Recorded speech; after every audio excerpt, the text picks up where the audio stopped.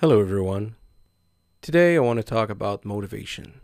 So, here and there, we hear about motivation and how we need to be motivated to do something and how this is needed to accomplish anything.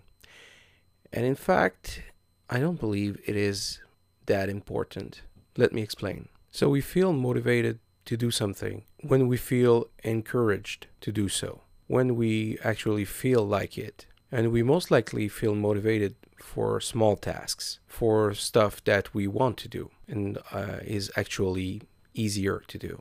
But ideally, even though motivation sounds great, it is really the action that matters because most of the time we will just wait to be motivated to do something. Because if we don't feel like it, we most likely won't do it. But if we push ourselves to do it, actually do the job, even though we don't feel like it, and we don't feel motivated, we can accomplish much more than if we waited for it.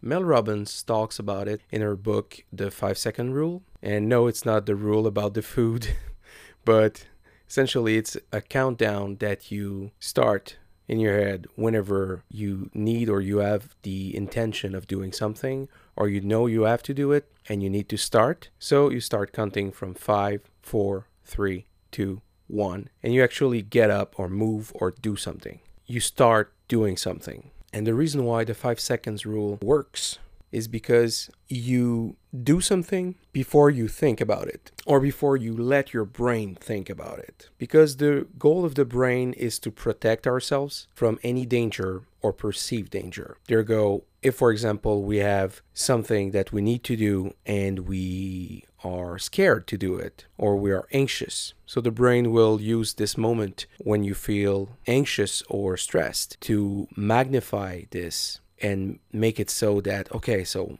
this is a problem, you're at risk, you're in danger or whatnot. So we back up and we don't actually do what we intended to do. That's a crazy thing, right? To think that the brain is controlling us that much. I find this very interesting and I tend to forget about this rule from time to time. I'm not always thinking about it, but I should.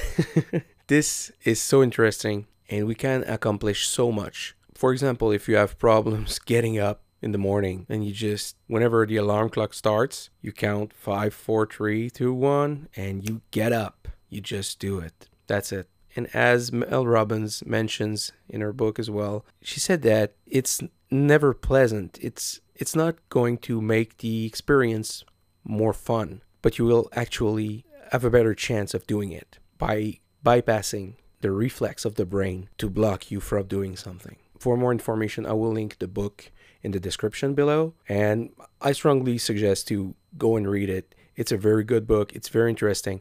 It's a long explanation about a simple process, but it's interesting to have many examples. So the moral of today is whenever you have to do something but you don't feel like it, you just have to count 5, 4, 3, 2, 1 and just do it.